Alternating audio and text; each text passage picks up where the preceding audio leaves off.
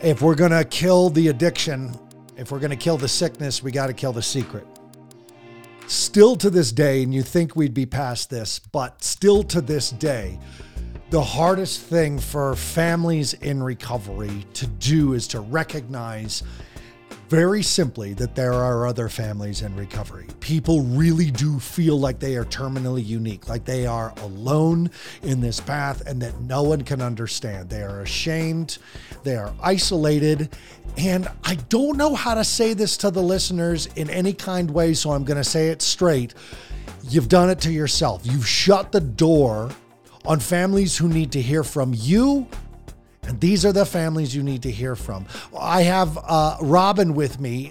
Welcome to Beyond Risk and Back. Robin is one of the speakers at the CCSAD Virtual 2020 conference put on by C4 Events. And I got her as a guest here on Beyond Risk and Back. So welcome, families. We are going to talk about peer-to-peer recovery and the power of families working with other families who are all going through the same thing. So Robin, thank you so much for being with us on Beyond Risk and Back. Welcome to the show. Thank you so much. I'm honored to be here. So it seems like this would be kind of a no-brainer, kind of a duh about families working with other families. But still, in our parent weekends at our facility, and we do kids 13 to 17, at our parent weekends, I'll ask the question each time, how many of you have had your kids steal your car? And some families in the front row will sheepishly raise their hand, and all of a sudden, and I'll look to them and I'll go, turn around and look what's behind you. And they'll turn around and everybody will have their hands up. And then I say, how many of you have had your kids call CPS on you, Child Protective Services on you, because they were angry at you and just wanted to make your life miserable? And now hands are shooting up all over the room and everybody's looking around going, you too, me too. And the relief is tangible. So let's talk about a couple things. Let's talk about peer-to-peer recovery. Let's talk about relieving the shame and guilt that you're the only people going through this. But before we talk to you about it, why are we talking about it? How did you end up here, Robin? How did you end up in this work, in this industry, and having all those letters after your name, MA, LC, MHC, RYT 200? These are a lot of, these are astronaut acronyms. So tell me what you do. Well, first of all, I love to learn. I think we learn forever. So I'm just going to keep learning and keep putting myself through opportunities to do so. But I have been working for, the last 12 years in the mental health and substance use realm. And recently the RYT 200 is yoga. I just went through a yoga training because I think that finding ways to connect body, mind, and spirit are really helpful. But my passion has always been in working with families and recognizing that the whole family hurts and the whole family is impacted and the whole family needs to heal. And a lot of work that I have done prior to Westbridge, I've been with Westbridge for almost 9 years now, didn't honor the whole family. It just worked with the individual. And then the individual went back to the family and then nothing changes because the whole family didn't heal. Robin, I'm getting some feedback on your device. Can you turn the volume down a little bit so you can still hear me? Because the microphone is picking up your speaker. So see if you can shift that real quick as I get into the next series of questions. Okay, so why is it, in your opinion, what is it about having a kid in recovery, having a loved one, a spouse in recovery, that makes us isolate ourselves? What is the core that's going on? Remember, we're talking to a lot of listeners who the safest way for them to feel like they can get help is to listen to this podcast while they're cooking a meal or driving in their car or something like that. Like we're still learning from Robin, but we're still kind of in our own little bubble with Robin here. So why are we isolating when we've got family members struggling? Absolutely. First question, can you hear me better? It's wonderful. Thank you so much. Headphones are a powerful thing.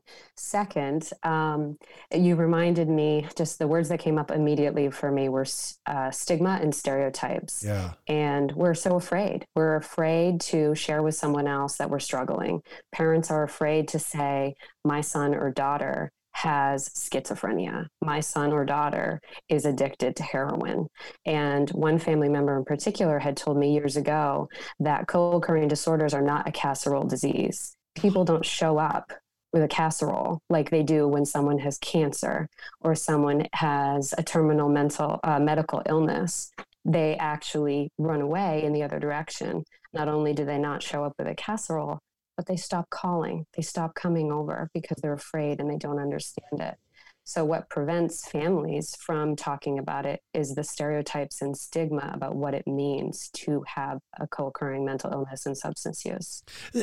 What's so hard about that is that this is absolutely the time, and since such a big part of your work and such a big part of my work and everybody at the CCSID conference, our work is that 12th step where you take the message of hope. Now, whether hope's in a casserole or hope's in what you know about bipolar, this person whose kiddo, this person whose loved one was just diagnosed with something, quite frankly, it feels like a death sentence. Even if, somebody says borderline personality disorder, everybody's like, oh, well, that's it.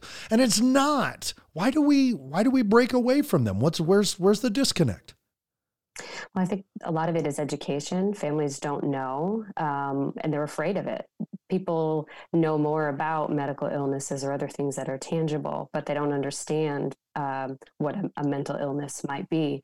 One of the moms that I had worked with in the past told me she was literally felt like she was sucker punched in the stomach when the doctor told her that her son had a diagnosis of schizophrenia. She had no idea what that meant. And she had all these concepts about what she read in the news of what it meant to have someone who, a child that has schizophrenia. So people just pull away and they hide. How is there a rock bottom? Is there a breaking point where someone finally says, I gotta go to a support group? I mean, like, what's the impetus for finding a support group? And maybe that's the wrong way to ask that question, but perhaps you know what I mean. How do people find themselves in support groups? Sometimes it's recommendation from somebody else, friends, families. Some people, it takes years to get to the point where they're willing to open up and talk about what's going on for them.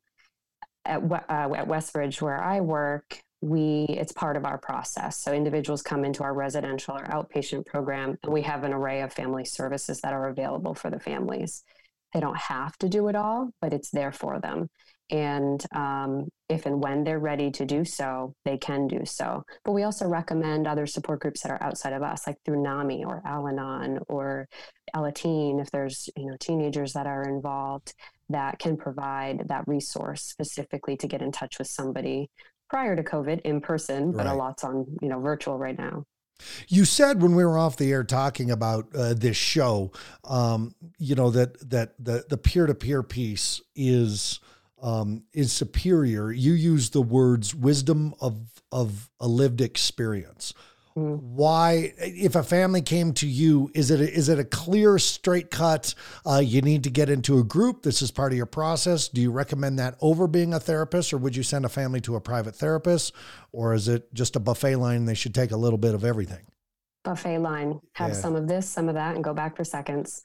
I think that there's value, being a therapist myself, there's definitely value in therapy. I've learned by watching a family mentoring program and support groups be created where I am. That's the role that I've been in the past several years, developing them. There's nothing that is as equal as having the lived experience to be able to connect on that supportive soul level, someone else. I actually have a quote, if you wouldn't mind. I'd love to read you a quote. One of our family mentors, just 2 hours ago, I was on a call with them providing just supervision and guidance. And she said, family mentoring is a way that gives me meaning in some of the darkest days of my life, where I was in a level of confusion and suffering that I've experienced. And now I get to hold that light for somebody else. Sharing gives me hope and makes me feel better. I mean, again, we're talking about, I know that as people listen to this, the logic of it, the common sense that this makes, hearing a testimony like that, you're just like, okay, this makes sense. But how is it that learned experience provides more than expertise? And because there's knowing and there's understanding. Let's talk about the difference between knowing and understanding. You're a therapist. Most likely, you have not been affected or suffered with all of the types of things with the people you've treated. Yet you're an expert on these things. Why would you recommend that they go to someone who's not an expert when they could have someone like you who's had years of education to give them the support? Because I can't understand what it's like to be in their shoes. Somebody else who has been in their shoes on a similar situation can provide them with techniques that they've used, can provide them with resources that have been helpful for them, that have brought meaning to their life in a way that a therapist can't. Okay, so then it begs the question, is it really just this simple? And I ask this from an understanding place because I run a facility. I've been through the 12 steps. I've been a peer mentor. I've been a mentor, a trainer. So I want to say I understand the simplicity of this, but in your mind, Robin, is it just this simple? Someone who's been through it can help you better than someone who hasn't. Maybe not necessarily better, but different. And I think coming back to the buffet, it's both, because the therapist can help you work through certain things and understand what's going on in the brain. And depending on what type of treatment you're going through, target specific modalities for your specific symptoms. But a peer support can understand in a totally different way. So it's both. It's the combination of somebody that's really going to listen to you and can empathize truly to be able to provide a support system that gives hope and comfort and connection and helps somebody move to a place where they can see that they have their own recovery journey. And there's just, another quote that someone shared is they give new friends, they gain new friends, and they gain the knowledge that they're not the only one that's going through this. They don't feel alone. They don't feel isolated. All right. Curveball for you for when we come back from our little commercial here. I want us to talk about, because you talked about, this peer support person who gave you the quote and that you're supervising them. So what I want to know is a list of rules or a list of steps or a list of techniques that if you had a room full of parents who were listening to the show and now wanted to turn around and help other parents who aren't listening to the show, what would be the rules you would give them? You can do this, you can't do this, you must do this, you must never do this. I want to ask, I want you to give us a list, give us some ground rules for peer support, and I'll be right back after I talk about our gold sponsors for a quick second, okay? Okay. So, if you've been listening to any of the CCSAD shows, you know that C4 has had to make a massive shift from being in this huge hotel rooms and taking up the entire hotel with all of us crazy mental health and addiction recovery workers, teaching each other and connecting yet again, because we get to see each other at all these conferences and we have this amazing time and we get together and we have meals and we share referral sources and information sources and we learn from each other. And this year we couldn't do it. We have to be able to do it online and find a way to make this flow, find a way to make it real and connective and personal like it is in these conference rooms. And so C4 Events, CCSAD Virtual 2020 Conference, still needed support, the money, the time, and the energy from sponsors to help make this happen. There was a whole tech team that got brought on board to make sure that these education classes could go live, that I could come on and instead of being there personally, that I can make sure that these shows are going to and the list goes on and on. So right now I want to thank the gold sponsors for the CCSAD Virtual 2020 Conference: ARC Behavioral Health, BRC Recovery, Dreamscape Marketing, and Incredible Marketing. These are 4 companies, and I've interviewed some of them. I interviewed Marcia from BRC Recovery. I've spoken at length with Incredible Marketing. These are companies that have stepped forward with time, money, and energy to make sure that this event, this CCSAD event, can happen even virtually. So thank you to our gold sponsors. Let's get back on with Robin. All right, Robin, the curveball, as I was doing the commercial, I'm watching you write things down, so I know you're going to knock it out of the park. So how do we do peer support? If I got a group of parents say I want to help somebody, what are my do's and do nots? Yeah. We actually have a list of do's and do nots. I bet we do. No, I want to say, because this could slip into some codependent patterns. This could slip into some behaviors where people are given opinion. I'm not a therapist. I'm a coach. And I know the difference between the two, because as a coach and a company founder, I hire master's level therapists. I hire psychiatrists. I hire nurses. And I am not any of those. I know my role, and I know the limit to which my care, even if I know the answer, has to stop, and I need to pass it over to the professional. So this is serious. This isn't just kind of an offhanded, don't be available 24/7, because you've got to have boundaries. So like, what is it? What can you do? What can you not do? Let's go back to your list. So let's start with the nots, because I love ending on the do's and the positive. Good, perfect. No legal advice. Don't give legal advice. Don't give medical advice, treatment advice, medications that work specifically for their loved one may not work for another. Not being a counselor, to your point. Maybe you could talk about counseling experiences, but not in that role. Those are kind of the no's. Setting boundaries, I put on the do's. So switching over to the do's, the first one is just listen.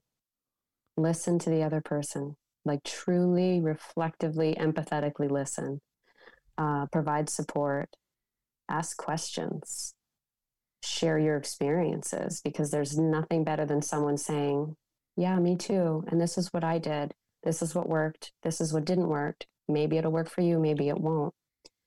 Encourage self-care, encourage growth and exploration, and encourage them to advocate and ask questions themselves.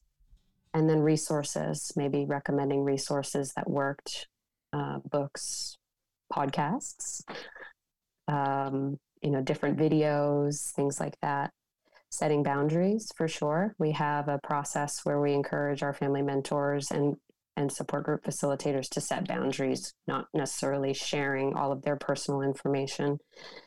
And then asking for help from us and guidance on when to ask for help from us, when to bring something up to us. If there's a concern for safety, automatic, hands down, have to share with us. But also if they feel like maybe their boundaries are being crossed and they don't know how to navigate it. Do you recommend like setting up actual appointments, or do you set up time frames that you can just be available? Because it could easily feel and look like you're moving into the coaching realm or moving into the counseling realm. How do you suggest people connect with each other? By phone, by Zoom? Do you still want some anonymity, or do you want it really personal? Yep.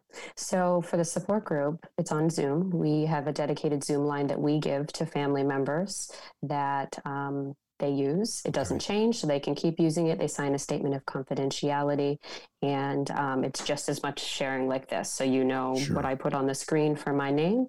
They don't share their phone numbers unless they choose to do so. So there is anonymity there. For the family mentoring program, it's a little bit different because they're connecting one-on-one. So what I share with each other is just their first name and phone numbers, and then they get to share what the rest is. I do recommend in the program, we have actually a family mentoring plan built into our program curriculum, is that they typically meet once a week, and it could be on Zoom or it could be by phone. Ironically, we have families from all over the country, and we happen to have several times unknowingly, I've paired people that live near each other, and it just worked out that way. And one time I paired people that didn't realize it until they were starting to talk, that they were actually distantly related. Oh my gosh, that's phenomenal. I know. If that, and I'm not a huge, believer in like things like that, but if that is an example of something else at play. So being mindful, I'm very mindful of what I share. Obviously, I'm bound by, ethics and integrity and then HIPAA and things like that. Sure. But encouraging them to be mindful of what they share as well. And if they feel uncomfortable, there has been one situation where family member felt like we call it a mentor and a mentee, that their mentee was contacting them too much. Okay. And I guided that mentor to have a conversation about setting boundaries and offered to step in and support. And she said, no, I think I can do it. Nice. And she did it. Nice. So let's talk about Westbridge. I've had the opportunity to interview you guys at the past at the CCSAD Live. I spoke with Stacy. So let's talk about Westbridge, where you guys work and the type of program you have. Sure. We're in Manchester, New Hampshire, and we're a co-occurring mental health and substance use disorder program for men 18 and older and their families. We have two types of programs. One is residential. It typically, pre-COVID, we can work with up to 10 men. Right now, just because there's 2 per room to make the 10 men, our capacity is 5 at this given moment. Right. And then we have an assertive community treatment team where we work with individuals in the community of Manchester and support them with everything that they possibly need in terms of care management, medical care, making sure that they get to medical care, psychiatric appointments, counseling, substance use, daily living, evening supports. Perfect. How are people going to find Westbridge? What's our website, phone number, anything you got for them? Yep, westbridge.org, and all our contact information is right there on the website. Okay. And are you currently still taking admissions? I know you're down at 5, but still, are you still reviewing applications and things? We are. It's going on a rolling admission process. If there's an availability and someone is in the spot where they're available for treatment at that time or ready for it, then there's a chance for admission. Private pay, insurance, how do you guys work finances?